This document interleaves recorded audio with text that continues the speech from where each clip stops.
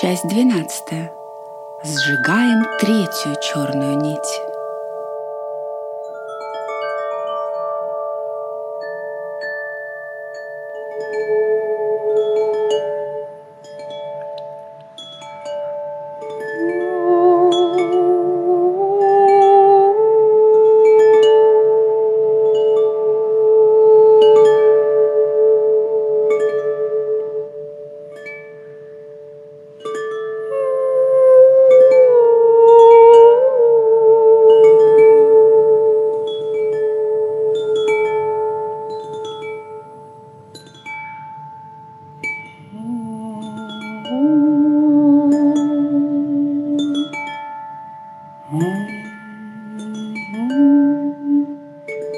Как антилопа проснулась.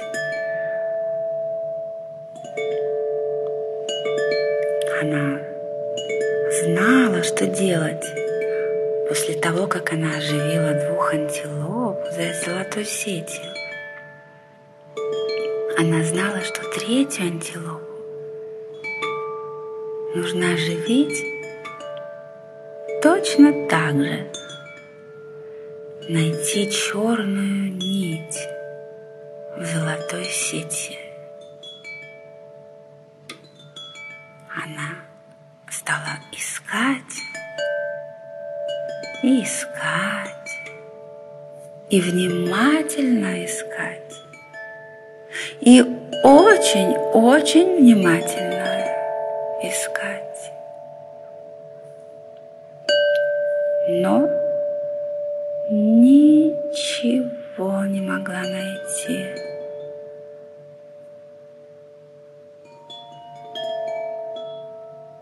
Сердце, милое сердце, подскажи мне, что мне надо делать? Ты всегда мне подсказываешь правильно. Неужели? Спасибо, сердце. И антилопа побежала на вторую чакру. Там, где был загадочный дельфин, она постучала к нему. Он плавал в это время в бассейне в форме полумесяца. Он плескался в воде и наслаждался оранжевым цветом этой чакры. Кто стучится ко мне в такой ранний час? Это я, антилопа. Мне бы надо с тобой посоветоваться, так подсказала мне сердце. Скажи мне, что мне нужно делать, чтобы оживить третью антилопу? Дельфин задумался и сказал: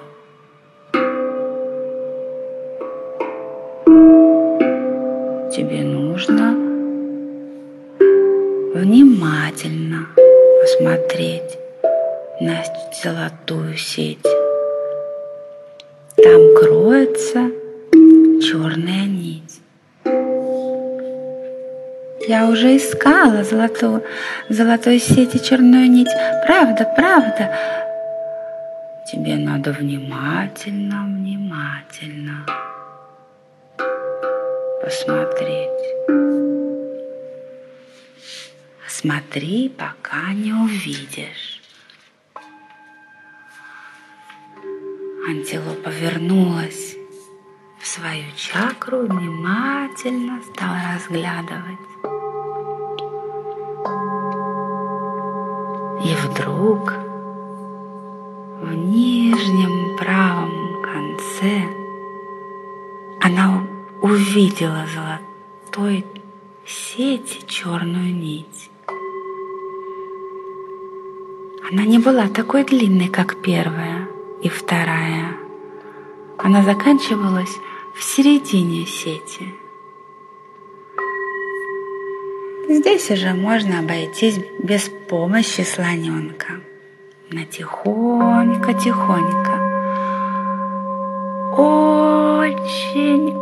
очень тихонько стала распутывать и вытягивать из золотой сети черную нить.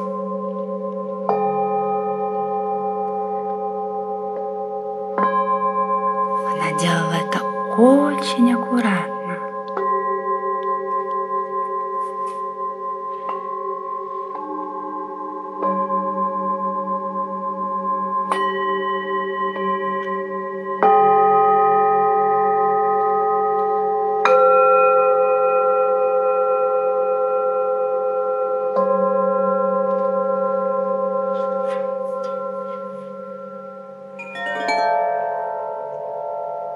И вдруг увидела, что нить закончилась.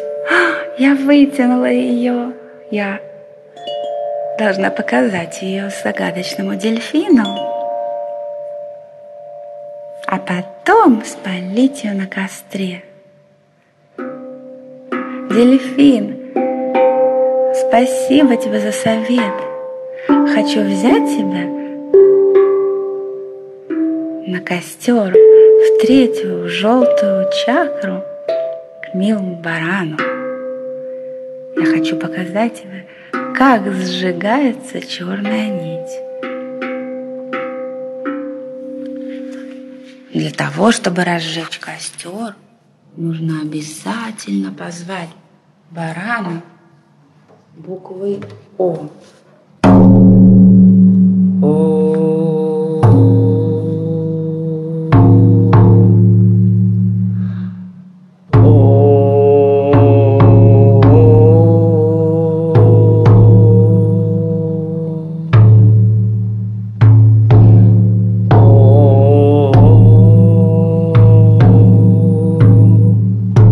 Я сожгу вам черную нить, бросайте ее в костер, он уже большой.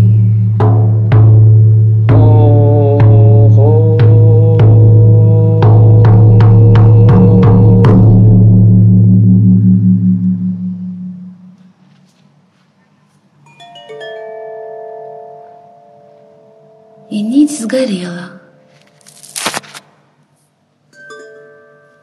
Третья нить сгорела. Антилопа прибежала в свою зеленую чакру сердца и, конечно же, нашла ожившую третью антилопу. Но почему у тебя такие грустные глаза? Может быть, ты знаешь что-нибудь об этом колдовстве?